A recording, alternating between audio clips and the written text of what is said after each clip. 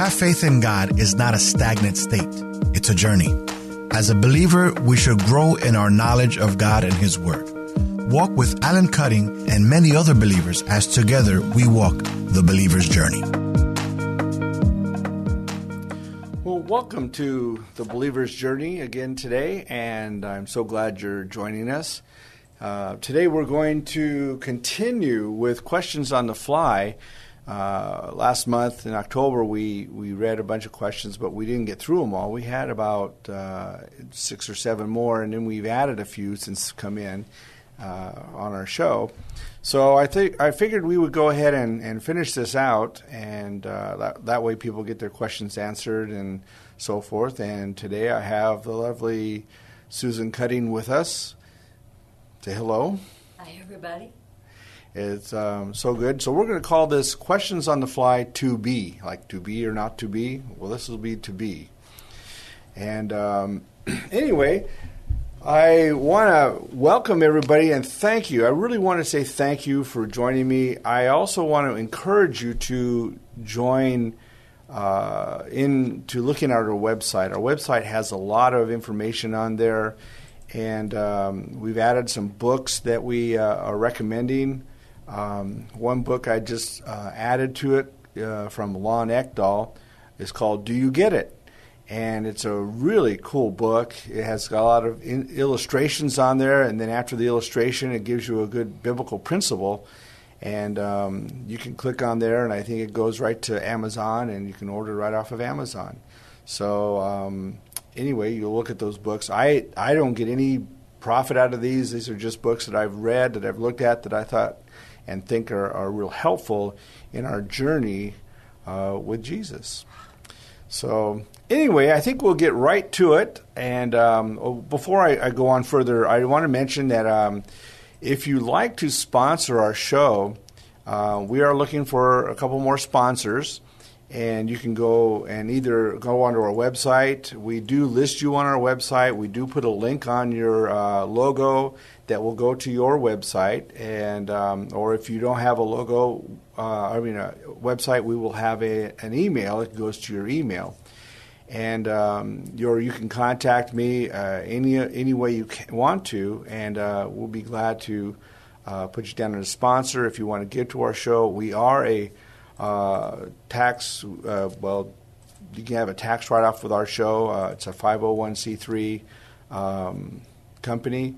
So therefore, if you want to give personally, or if you're a business and you want to be a sponsor, we'd love to have you. And we do promote you, and your name will go across the banner, as you will see during the show today. Okay, so today we're going to go ahead and go through the questions. I don't know how we may have 10 or more. So, Susan, go ahead and let's go through the questions. Okay, the first question is, because of His love for us, doesn't God spare Christians from the 7-year tribulation?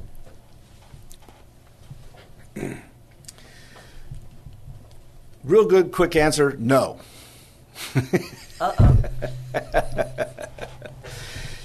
We have a fallacy in some of the teaching today is that, because God loves us, He's not going to let us go through trials or tribulations or pain or suffering or any kind of stuff like that.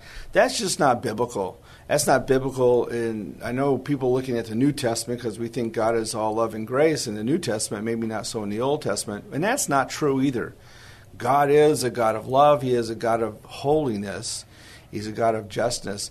And if that was a true statement that we would not go through the tribulation because of His love for us, well, let's go back a little bit. He had love for His disciples the first that 100 years, and yet 10 of His disciples went through they were martyred and killed in pretty bad deaths. Even Paul had his head cut off and was in jail for several years. So we can't look at it as the fact that just because God is love, we won't go through problems. The second answer to that, as far as going through the tribulation, the other fallacy is that we think that because of that love, that the rapture is going to come before the 7 years start. Well, there's no real Bible scriptures that can identify with that. So it's all an interpretation. And what I always teach is you need to be true to the Scripture. You have to be true to the text. And the text doesn't teach or say, or you can't point anywhere. It says, before the tribulation, we will have the rapture. It's all interpretation. It's all what people calculate in their own ideas that brings you about when the rapture is going to happen. I mean, the rapture, to some people with their scriptures, it could happen in the middle of the tribulation. Now, that being said, also, the tribulation, the Great Tribulation, starts in the middle. The first 7 years, first 3.5 years is what they call, the time of sorrow. So it's at the last half that's really bad. And you also have scriptures that people say it could be toward the end of the tribulation, which is called the wrath trib. So you have different times the Bible, you can pick out scriptures, but we got to be careful. It's not about being safe from any tribulation. It's about, am I grounded in my walk and journey with Jesus? Because let's say you believe that we're going to be raptured before the tribulation starts. And let's just say that the tribulation starts and you're not raptured. Are you going to fall away from God? Are you going to turn away? I mean, if your hope is in the tribulation, then your hope isn't in Jesus. And your hope needs to be in that relationship. That is primary. And at that point, it doesn't matter what happens. I mean, the Bible talks a lot about God protecting and sealing those or his people during the tribulation. So we have to look at those scriptures and realize that it's not about that rapture. That rapture is going to be fine whenever it happens. But what's most important is is your relationship grounded, and do you have that foundation in Jesus, so that no matter what happens, just like in the first century, those disciples went through a real terrible time. Yet their relationship was grounded in Jesus, and the church flourished during that period of time. So really, that's kind of the answer I'm going to give on that. Okay. Are we ready for the next question? I hope so. Why do you continue living and teaching this religion when you read of all the abuses done by the priest and the pope, or even in other denominations? You will be thinking of leaving your faith. Believe me, it's shameful. I remember reading this question, and going back to my last answer, it's not about anybody else. We can't be looking outside of Jesus.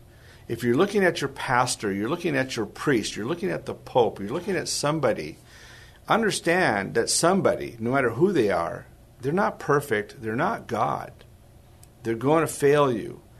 And unfortunately, you have people in positions, and everybody in this world understands this today.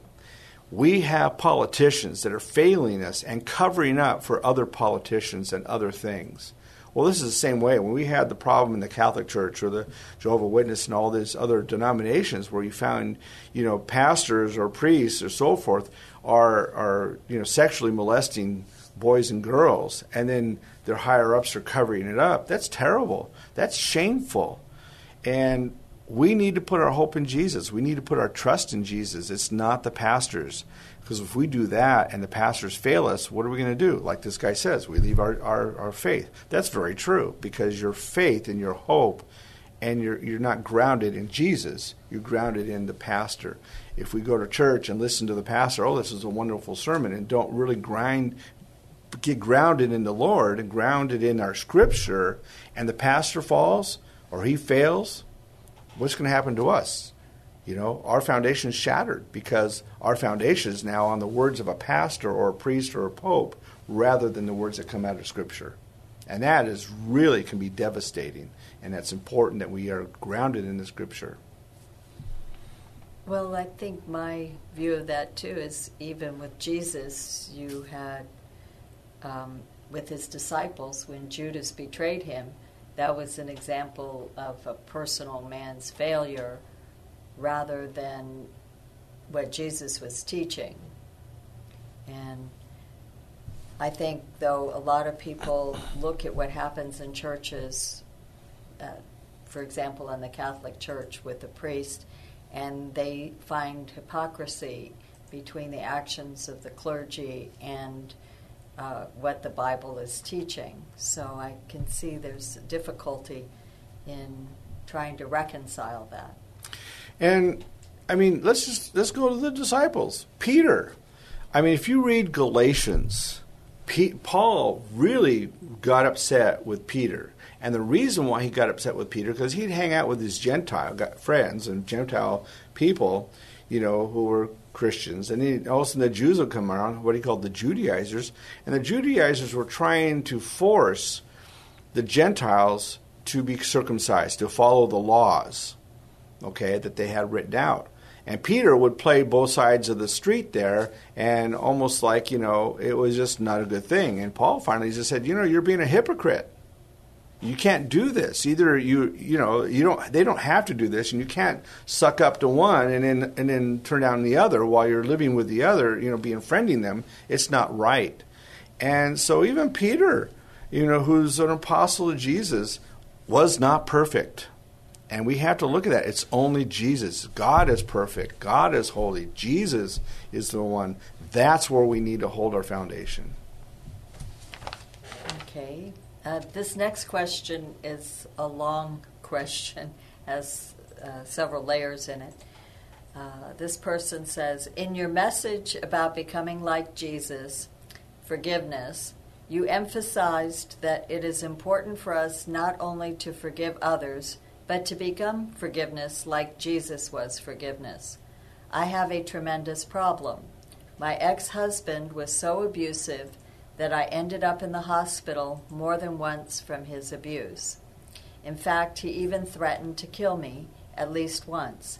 How am I supposed to forgive him and then put my life in danger again? I want to honor Jesus, but I cannot bring myself to be in his presence. Am I living in sin? And will God not forgive me if I cannot do this? Wow, this is a tough situation. To answer this thing about forgiveness, you have to forgive. And it doesn't matter who it is. You have to forgive. But that being said, doesn't mean that when you forgive somebody that you have to put your life in danger. Okay?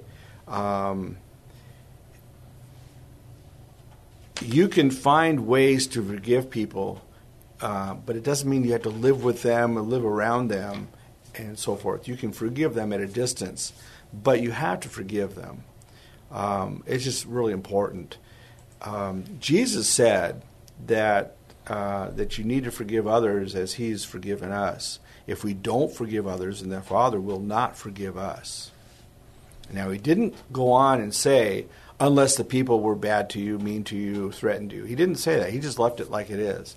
I was told by my pastor, Lon Ekdahl, he says, Jesus said things like this, and I don't believe he said it for his health. And I've always remembered that because I had a situation where somebody interfered with my marriage and tried to break us up and do some things that I thought were really terrible, and I couldn't forgive the guy. And he was way out of bounds. He was in the clergy, and yet I had to struggle for weeks about forgiving him. Well, how do I do this? I really didn't want to hang out with the guy, but I had to learn how to forgive somebody at a distance. And not have to live with somebody. I mean, it's fine. I totally understand if your life has been threatened, if you've been abused, and you have a fear of your life. And there's some very real situations. Domestic violence, at least in the United States, is an epidemic. It's a problem. But it's also true in other countries. I mean, you have problems. If you're divorced from your husband, especially if there's children involved, you've got to have some kind of way to be able to handle that with children. I know that there are situations you can do with a sheriff. Sheriff can be there to protect, you from that person if you have children going in and out. But you can learn ways. My recommendation is find somebody who is spiritually wise that you can confide in as a mentor, who can walk you through how to take care of situations with forgiveness so that you totally are forgiving that person. And that all being said, it's not about that person. It's about you. When you don't forgive somebody, you're harboring anger, you're harboring bitterness, and that stuff eats at you. God said these things for us because we need to have our self healthy spiritually, healthy emotionally, healthy physically. You know, we need to have this in our own right. It's hard for us to move on with love and acceptance and trust and all these things that we need to have if we harbor unforgiveness, because we're harboring bitterness if we do that. So find somebody who's a good mentor, spiritually strong, who can walk you through that by keeping yourself safe at the same time. And I believe it's very possible. I've seen people do it all the time. I'd like to add my own 2 cents. Go ahead. Also, seeing a Christian counselor can be a big help because they can give you the tools to help you learn how to forgive the other person, and it actually frees you from that burden.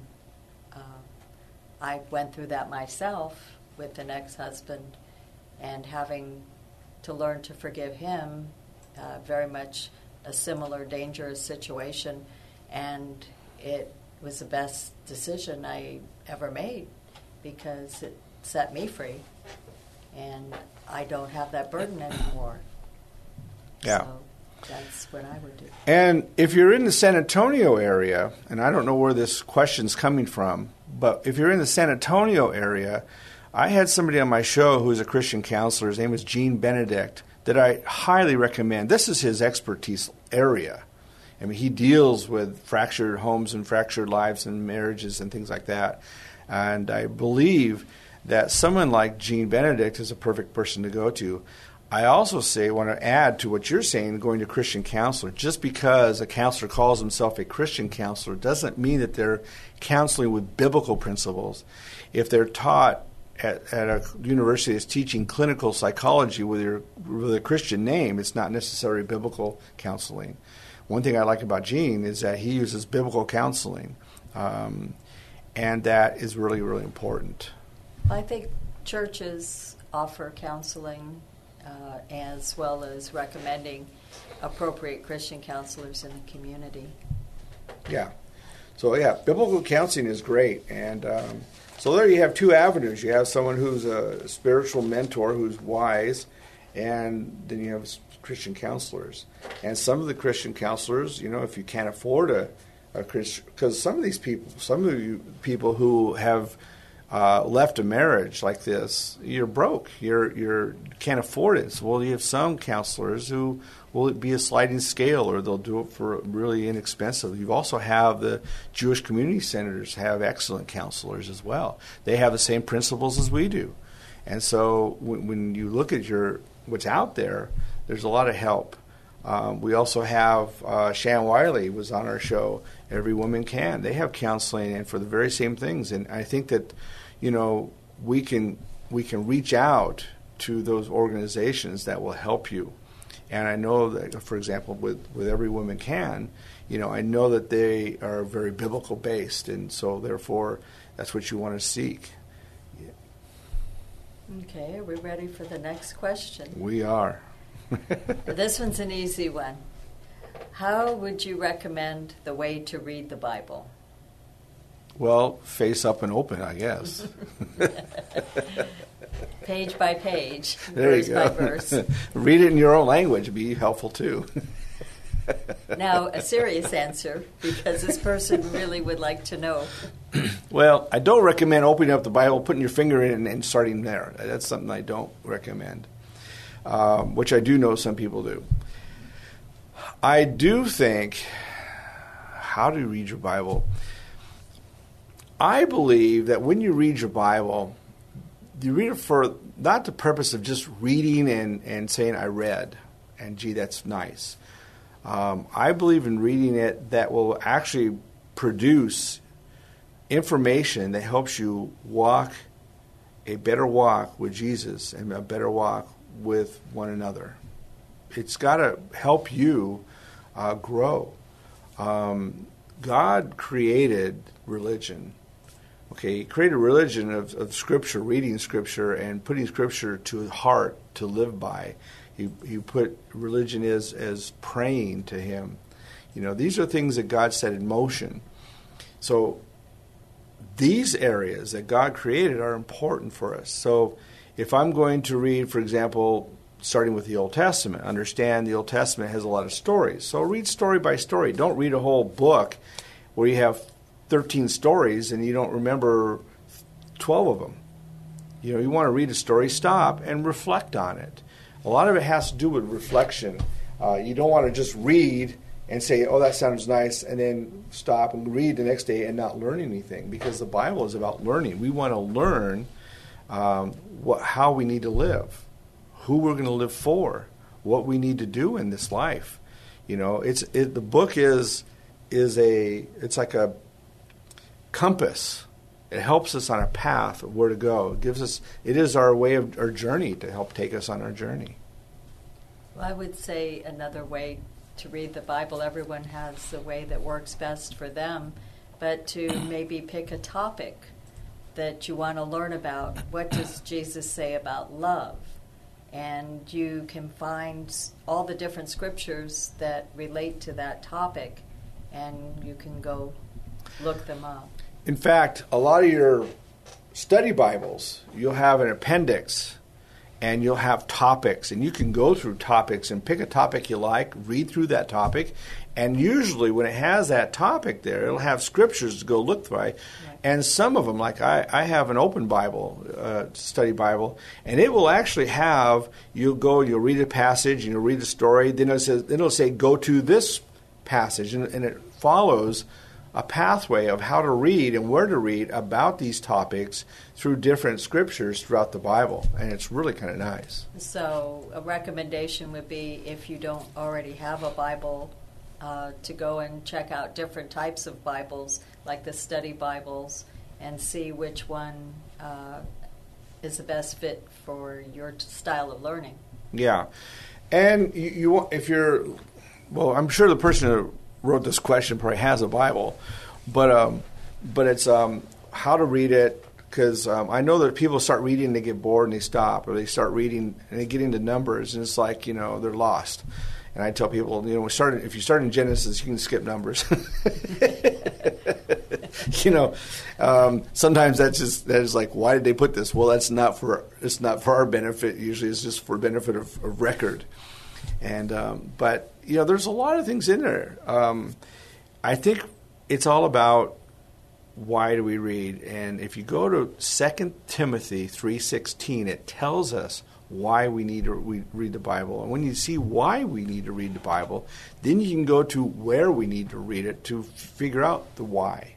So if it's for correction, it's for learning, it's for all these things, reproof, well, what kind of things do we need to learn? And if we need to learn about love, like you said, let's find where it talks about love and read those passages and read those stories. It's not just passages that say you need to love. There are stories about love, that we learn how certain people loved other people and how it related in their lives and how it relates to us. And I think that's huge. Okay, that sounds like a good plan. We have another question. If marriage is about love and respect, then how is it that we have specific responsibilities? If we show true love and respect, that should make your marriage complete. They must have watched the responsibilities in marriage I did. Well, I almost don't know how to answer this one. When you're a spouse, okay, the Bible says that you become one with your mate, okay? So that has a lot of significant value. You become one in several ways, okay?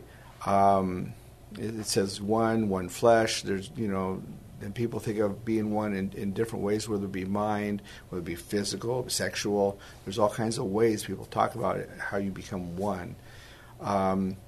Your responsibility, I believe, in marriage is to honor your spouse, to lift your spouse up, to respect your spouse, to love your spouse. Now, when I say love, because I know this person said, isn't love and trust enough? Is that what they said? They said if we show true love and respect, that should make the marriage complete. So I believe it comes down to how do we define love, okay? If I say love is because I feel really great about my spouse and she's wonderful because she's gorgeous, so I really love the fact that she's gorgeous. Well, that's not really love. And when we talk about biblical terms, love in a biblical term, when we talk about agapeo or agape, okay, it's about servanthood. Okay, it's giving all of me to you without anything in expectation of anything in return. It's about giving what I am to you, to honor you, to give to you, to serve you, to uplift you. Okay, it's to find the things that you're lacking, to become that for you, so that you're not lacking. Marriage is not a 50-50 deal. It's 100%. It's 100-100. You give 100%. If you're only giving 50% and you're expecting your spouse to fill in 50%, you're on the wrong track. And what's going to happen is you're going to feel like you're being taken for granted. What about you? Well, I'm not going to give to you until you give to me. It gets to be really hard. But if you're giving 100% of yourself, you're not worrying about what your spouse is giving. And when your spouse cannot give, you're not feeling that they're not giving, because you're giving what you're supposed to. And you believe and feel like what you're giving is everything, and that's what's important. So when you're giving without expectation of return, when you're giving because you want to serve your spouse, then that's important. I mean, there's something that I have always felt, and you can identify or check that off for me on camera. But I know that I won't ask Susan to do stuff for me that I know that I could do for myself. I won't go and say, oh, go get this for me, oh, go get that for me. Like I've seen husbands sit on a couch and there'll be a remote control on the TV, and they'll call their wife over out from the other room into that room. Hey, can you go hand me the remote? I mean, how lazy can you get? But I don't believe in doing stuff like that. You do what you can. Now, if you there's times like now. I mean, I got a knee that's killing me. Hi, can you go get some ice for me? Why can't you go down? Because when I go down the stairs, it hurts my knee. Well, that's different. You ask because of. And I think that's almost something mutual that Susan and I both have, that we are like that. So responsibility comes in love if love is what you have in servanthood for your spouse. Trust is nothing, I believe, that you have it just because you get married. It's something that you've earned. I earn your trust by doing for you out of love that shows you that I am your servant, that I am your lover, that I am somebody who gives to you. That earns trust. Earning trust is, and today's day and age, you have a lot of mixed homes. What do they call that? Blended families. Blended families. And you have kids from these both families coming in, or one or both coming in. And so one of the things I always tell, especially with blended families, is that the Bible never says that you are one with your children. It says you're one with your spouse. And when you remarry, it's important to understand that, because you're trying to establish what is godly, and that's really important. So yes, there's responsibilities. Responsibility in love isn't just because you put a roof over your wife's head, you have sex with her, and you bring home the bacon.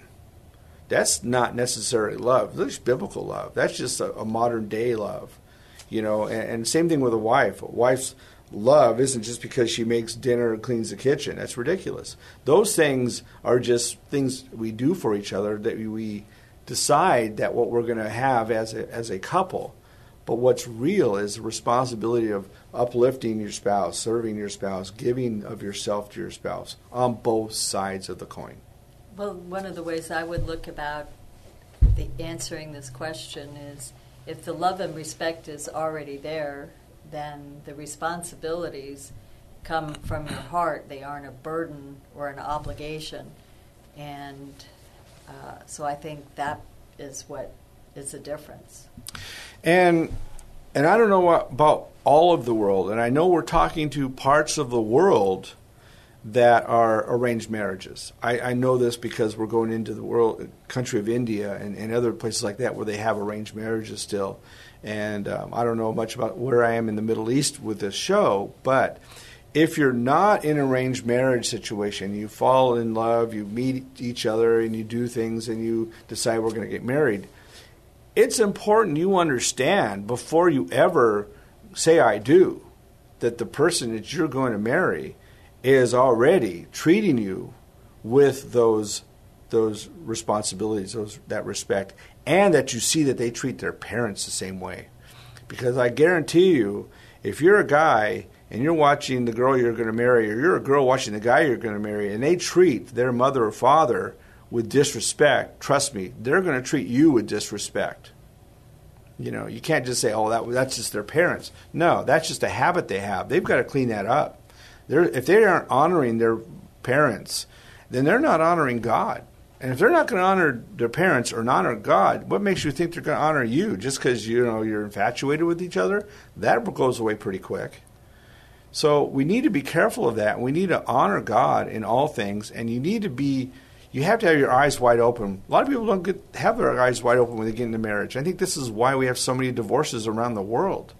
You know, when I'm looking at Moldova and they have such a high divorce rate, well, they're raised by grandparents or uncles or aunts or orphanages where they don't see a mother and father interact and so forth. So there's a lot of problems there. We have the same problem in the United States. We have so many children that are raised by one parent, or one parent is gone all the time.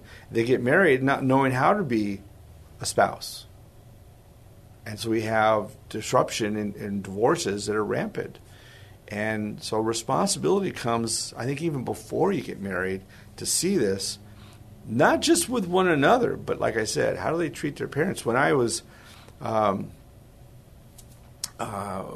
before we married, I knew that you honored, your mom and dad. I mean, it was just, obvious. So that was a checkpoint for me, and I think that's important for all of us to understand that. Okay. Well, I hope that answered the viewer's question. I hope so, too. It was long. Okay. Our next question. This is one I'm sure many people have questions about. What do you think about healers and TV preachers who profit and get rich from their ministries? Oh, do we really want me to talk about that? Yes. Inquiring minds want to know. Well, and I don't know how to express this, but from my heart to all of you, I have such a respect for ministry of the highest regard. I believe to the point where if your life isn't right, you shouldn't be in ministry. If you're married to somebody and their life isn't right, you shouldn't be in ministry. So I take it to the other level of that, you know what, you need to have it right. You're there representing Jesus to a level that people are looking up to you. So when we get into these other areas like healers or so forth, and they're charging astronomical amount of money, for healing or for their services, what makes that a godly thing? Everybody has to eat. I understand. Pastors need to have a place to live and food to eat, and and they have to have, when they get older, they need to be taken care of. Same thing with these healers and TV evangelists. But, is there a point where when we're making $10, $15, $20, $30 million a year, is that really what we're there for?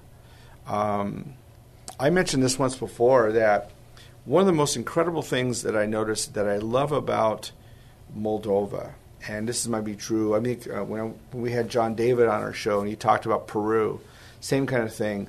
When you're looking at real ministry, you're looking at people's hearts that's more concerned about the people they're ministering to instead of their pocketbook, instead of the mansions they live in, or the Lear jets they fly in, or the $2,500 room per night hotels they stay in when they travel. So it's all about the people they minister to. Anyway, KBC Ministries, in Moldova, it's run by Eugene and Sergey, and they have a camp there. And at their camp, when they run teens that go there, they do something that's pretty incredible. I believe they charge something like $75 for a person. I think it covers the cost, is what it does. But if they have somebody in their church, a teenager, they'll say to these teenagers, if you bring 5 people, maybe it's $25, I'm not sure which it is, but if you bring 5 people to camp who do not go to church, you get to go free. So they're covering their costs. Their kids are going free. 75% of the teenagers that go to camp are not Christians. Guess what they're doing? They're trying to win these kids to Jesus. They're trying to build foundations for them for their spiritual life. Here in the United States, camps are $450 to go play on slides and swing from trees, and there's lots of profit built into this. So I have a real problem with the money-making part of this. So when we go to, I think it was 2020 or Nightline did a show 5 or 6 years ago, maybe more, on some of these healers. And they found one guy where his wife was out there with a little microphone, and he had a little earpiece, and she's talking to people. And he started saying, God has told me some guy in a yellow shirt out there has diabetes and this and this and that. And the guy, oh, that's me, oh. And not realizing it was his wife that found out the information while he talked into his ear. And he's claiming that God told him. Of course, a lot of us think that, our God speaks to our wives. So, it's... Isn't that true? Yes, dear. But I think that we need to be careful. And we need to, I believe God Holy Spirit is given the gift of healing of some. I really do believe that. I have no doubt that the spiritual gifts are alive and will always be alive until the return of Jesus. I totally believe that. However, if we're going to, get into this and start to milk it and be rich off of it, well, then we have a real problem with the Holy Spirit. Well, I think you can also show some examples of well-known preachers who do their ministry without overly profiting, like Billy Graham and his ministries, as opposed to, say, some of the ones, the name-it-and-claim-it preachers, who it seems their riches are as important or more important than what they're trying to do with ministry. Yeah, and and this isn't true with his son, but one of the things I liked about Billy Graham is you never got a letter asking for money. You never saw him stopping in the middle of his sermon to go on TV to say, please send me money. He never, ever, ever did that. He figured God will supply. Now, his son does ask for money. Now, I really don't think that's bad, but I'm just saying that God blessed Billy Graham to the extent that he did, I think primarily because he was all about ministry. Well, and I think that the blessings that people have from true ministry without regard to profit probably flourish more. And I think there's going to be a real reckoning for some of the others whose motives are more financial than they are ministry. And I don't need to mention it. We've been careful about how the names we mention, but there's a pastor in California that has made enough money for him to live on, and now he gives 90% of all of his money, his profits and everything from his books and ministry back into the church, back to God. 90% he gives because he said he's made enough. He doesn't need more. That's honorable. Right. And I think God is going to bless that. Well, he knows the motives of their heart, and it's not really for us to judge, but you want to be careful. Yeah. Yeah, you really do. I mean, it's so important. I do this ministry because I have a burden that people understand that the Word of God is so important that we learn it, we have it in our lives, we live it. And my calling isn't to go out and knock on doors and win people to Jesus. And I talked about this when Ken Freeman was on my show. That's where he does this. He goes out and wins people. I'm the guy when people are in the walls. They've come to Jesus. Now I'm the guy to teach you. Here's how you walk it. So that's where I'm at. And I have such a burden for that in this show alone, I am not trying to find sponsors to sponsor me so I have an income. I only get sponsored so I can afford to have this show be broadcast. That's all I really care, because I want to reach out to people and let people know that it's important that we are grounded and we have a foundation in Jesus, and we are on this journey together, that we live for Him. I mean, would I like more money? Absolutely. Everybody does to a certain extent. But when it becomes your primary, focus, well, then you got a major problem. One will probably be idolatry. Right. So it's the motive of the heart, and God knows what one's heart is. Well, yeah, and once anything becomes, and in the first commandment, and it's important we understand this, even Paul in the New Testament talked a lot about, he had those lists, don't do this or this or this or this or that, and at the very end he says, because it could lead to idolatry. Think about that. It's New Testament. Old Testament, have no other gods before me, idolatry. So we want to be careful about idolatry. If something becomes more important to you than what God is to you, that's idolatry. If money is more important to you than God is to you, and the way it isn't by the mouth that's true, it's by your lifestyle, and you'll show that. If that happens, you're living in idolatry. Right. Well, we have another question about reading the Bible. Another one. This viewer said, you said you don't read your Bible every day. Isn't that blasphemy? I remember... Put you on the hot seat. On my last show, I did say that. And, when I was young, I was in the teens, and I noticed this in the Nazarene church, and I noticed this in the Southern Baptist church, and there's probably other denominations that do this or have done this, where they have their kids, and they could be from ages 5 and up, in the elementary and in high school, and they would have these contests in the church, in their district, in their region, and nationally of memorizing Scripture. Okay? And they would, and my nephew, Daniel, he was in that group. He would memorize the Scripture. Ryan was in there too, in the Baptist church. He would memorize the Scripture. But what happened was, you memorize the stuff, and you gain, and you get medals or whatever it is you win to go to the next section. But then when you ask them, what does the Scripture mean? Well, I don't know. But they can quote it to you. So I learned young that I never wanted to read the Bible and then think that's okay, then read it again the next day, a different passage and a different one, and never learn what I read the first day. So what I do personally, and I'm not telling you this is how you need to do it. To have the daily bread is wonderful.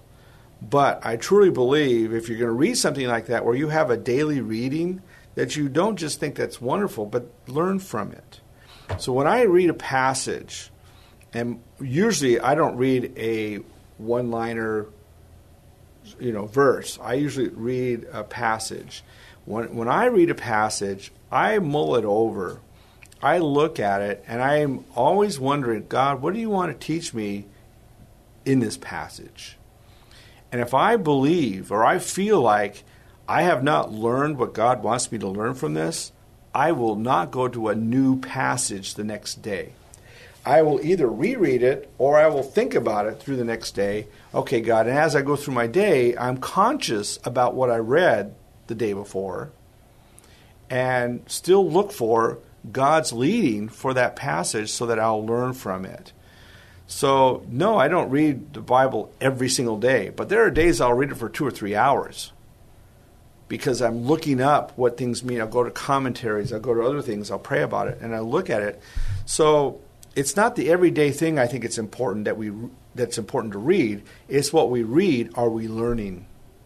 I don't want to read the Bible just to read it. I want to read it so I can learn from it. So in other words, you're not going to have it as something on a list to check off like going to church service on Sundays. Yeah. I think some people may do that with the Bible. It's I'm a Christian, so I read the Bible every day and check mark. I go to church on Sunday, check mark. And then I live however I want the rest of the time, but I've checked off those two things. You know, it says that we need to hide God's word in our heart. If you read a passage and you move on to another passage and move on to the other passage, what have you really hidden in your heart? I mean, even if you remembered what you read, did you know what it meant? If you don't know what the passage means when you read it, then how are you hiding it in your heart? In other words, in your being, how are you living that in your life is what it means to say you hide it in your heart. You remember it, you have it, you live it. And if you're not learning it, it's hard to live it. So in other words, it's not just something that you do on a daily basis because you feel you have to. You do it in a meaningful way. Exactly. Yeah, we're told, read your Bible every day. Go to church every week. Or some churches go to church every 3 days a week. Or Catholic Church, go to church every day. So it depends on what it is. But if you're just going to check it off, I mean, what's the point? What's the purpose? I mean, God's wanting us to walk on this journey to become like Him. Not that we just check off a list and go on through our day. Right. So, I mean, there's people that don't read their Bible at all. They'll listen to a pastor and think that's great. And pastors are infallible. They're fallible. Maybe some think they're infallible. Maybe that's what I'm thinking. But we've got to understand, not everything that pastors or teachers, when I teach a class, and even in this thing, I tell people, look it up in the Bible. Why do I get these questions? Because people are saying, wait a minute, I heard it differently. They're questioning me, because if I'm saying something that they have been taught differently, I want them to question me. I don't want to be I have people in my class that I teach that'll raise their hand and say, I don't quite agree with you on this point because, and they'll give their reason. Or I don't agree with you, but I'm going to have to study and find out why. So it's important that teachers and pastors open it to their people that they're teaching to say, you know what, you need to search the scriptures to make sure what I'm teaching you is correct. Right. And I think that's so important. And when you read the scriptures, understand you're reading it so that you will learn from it. You'll become that which Jesus wants to teach us by what we read, not just by what we check off. I don't know if that made sense. Well, if you get more questions, we'll know. The next question is, when Jesus saves us from our sins, doesn't Jesus forgive us from the sins that are done to other people in the past? I'm not sure I know where this question was going, but... Read it one more time. Okay. When Jesus saves us from our sins, doesn't Jesus forgive us from the sins that are done to other people in the past? Well, yes. If I'm understanding that question right, I know there's a lot of people who believe that when God forgives me, that means He forgives me of everything, all my past sins, and therefore there's a thinking and a teaching. Well, I don't know if it's a teaching, but there's a thinking that if God forgave me of all my sins that I've ever committed, that means that I don't have to go to you and ask for forgiveness from you because God already forgave me for what I did to you. That sounds like what that question's asking. Yeah, it's hard to know. If that's the truth, if that's what that question's saying, I truly believe that, yes, He forgives you, but you have a responsibility for those that you have injured and hurt to ask forgiveness from them. Because, your life is a testimony. And your life is a testimony to Jesus that you are, in fact, becoming like and living for Jesus. You're like a Bible to those people. You're Jesus to people who are searching and who are also in the fold. So you need to represent that. If you feel like it's okay that, you hurt people and did things to people and that Jesus forgave you, so you don't have to worry about those other people, it's not about you. Like I said earlier in that other question, forgiveness isn't about, them. It's about you.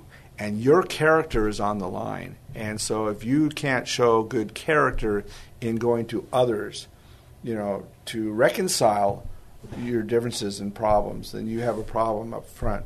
And the Bible teaches, in fact, back to Celebrate Recovery or AA and those things like that. I mean, they have those 12 steps. One of those steps is to go back to other people that you've hurt in the past and making it right. Mm-hmm. It may not become right because the other person may not receive it, but you have to make that effort. And that's part of biblical teaching, is that we need to reconcile those things. I don't know if I've told this story before, but in my life, when I became a Christian, I was 16 years old, and I was 17 at the time, or 18, and living with Lon Ekdahl, living with the pastor, and I told him I felt guilty, or I felt something wrong about some of the things I did. Like, I used to go in this restaurant, and when I was younger, and I'd walk out with a check every day. I went almost every single day of the year, and I felt like, wow, I feel really bad about this. And so Lon told me, he says, hey, well, the Bible teaches that you need to reconcile these things. You need there's restitution, he called it. So we need to have this restitution. And so I said, well, that's a lot of money. I could go to jail. He says, you could, but that's the risk you have to take to honor God. Well, you might want to add in that you didn't have money to buy a meal. Well, I probably did, but didn't have a lot. But regardless, it's not right. Just because you don't have the money, you don't go and steal. Yeah.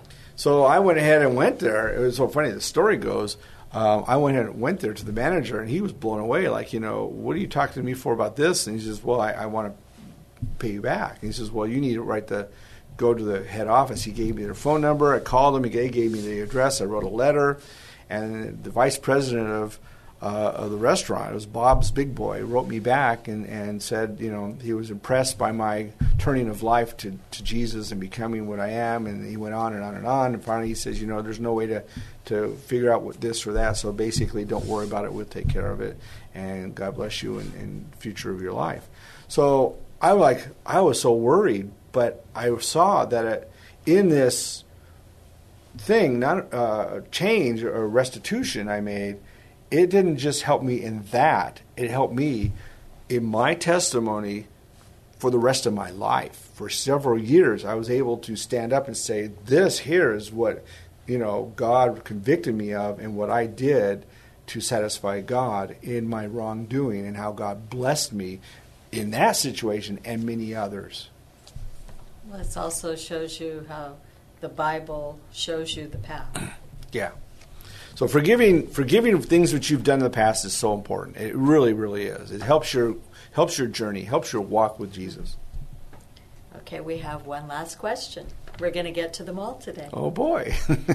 This last question, the viewer asks, you have said that the law is what God gave to his people to have a relationship with him and other people. But I have been taught that the law cannot save you. Please explain. Okay, let's start off from before the law. Before the law, we have God. God is a God of relationship. We understand that because of several things. Number one, the Bible says God is the same yesterday, today, and forever. And when he created Adam and Eve, it says that he walked with him in the cool of the evening. Well, you don't walk with God and have this thing going on if it's not a relationship. God didn't say, well, here's a set of rules, Adam, and goodbye. He developed this relationship. And he did that with his own kids, with Abel and Cain. When Cain was angry because of his offering wasn't accepted, God went to Cain and said, hey, I see you're really angry, you're really upset. You need to be careful of your anger, because if you don't get it under control, you're going to do something that you're not going to like, which ends up he kills his brother anyway, and so forth. So God is a God of relationship. We see that in the writings of David. We see that in the life of Joseph. We see that with Daniel. We see that all through the Old Testament. And then you see Jesus in the New Testament, all about relationship. Okay, Jesus said that I came to fulfill the law, not to destroy it. That's a huge statement, okay? Now, let's go back to the Old Testament. when God gave the 10 Commandments, there's our first set of laws, okay? He gave the 10 Commandments to Moses to give to the children of Israel. Those commandments represent the relationship that his people are supposed to have and live by with God and with each other. So the first 4 commandments were all about honoring God, living for God, serving God, and so forth in this relationship. And the last 6 commandments had to do with working with one another, living with one another, and how to deal and do things with one another.